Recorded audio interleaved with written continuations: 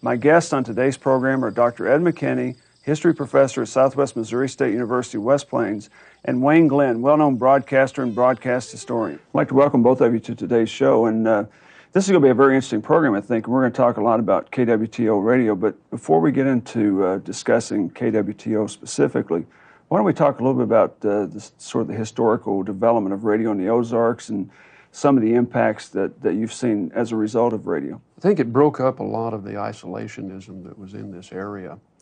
I think that Ozarkers communicated and contacted with their neighbors a great deal, but as far as having access to immediate information from around the world, they didn't. What was the sort of the heyday of radio, I guess? The heyday for the Ozarks was probably not actually really reached until around World War II. Oh, okay. And I would include the 50s in that too, Right. the 1950s. What was the greatest impact that radio actually had on Ozarks culture? Well, with KWTO, it was all personality.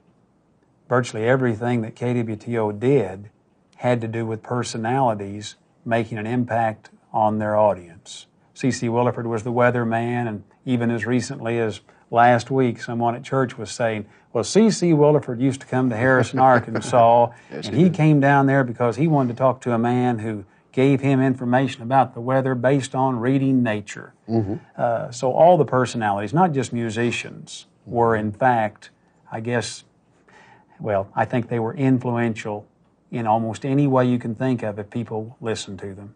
If I were to tune into KWTO and say 1944 or 45, of course the war would be discussed, but in the 40s or late 30s, what would be the typical programming that That's you would kind of hear? tough. Actually, they had a big variety. Mm-hmm. They had traditional music. When I say traditional music, I'm talking about traditional country music. Right. Rural flavored music was probably the backbone. Slim and then those guys, they knew the old songs that were already 50, 60, 70 years old in the 1940s. But they also, Slim and this group at least, most all of them, liked Western swing. And they liked the Sons of the Pioneers style music. So you could hear almost anything short of, I guess you'd call it pure pop. Wasn't too much pure pop, was there, on KWTO? Not too much. I was kind of curious as far as just the call letters KWTO, and I know it's what did that stand for? As far as Keep watching the Ozarks. keep watching the Ozarks. Okay, I was always curious. That was chosen in a contest when they were getting ready to that put right? the station on the air. I think the contest was actually not completed until after the station was on the air in December of '33 is when they started. And I don't know who won the contest and how much they got or what prize they received, but understand that 1933 December was the height of the Great Depression. And that's when the station started, at the very worst of the Great Depression of the 30s. Right. A lot of times they were selected by the advertisers. I know WLS in Chicago stood for the world's largest store, and the station was built by Sears Roebuck. WSM in Nashville, we shield millions. National Health and Life Insurance Company, National Life and Casualty or whatever. National Life and Accident Insurance Company, I believe. Where do you see radio, I guess, going in the future? And do you see it still having the same type of impact it did? Can you compare radio in the year 2010 to, say, radio in the 1940s as far as its cultural heritage impacts, or is it just a very different thing? I think that sounds like a question for Wayne.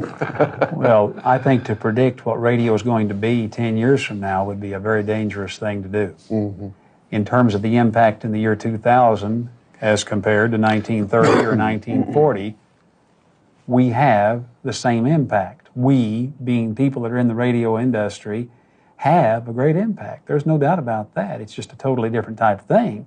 The personality radio of the 30s and 40s does not exist today, but talk radio is what KWTO is today, as you know.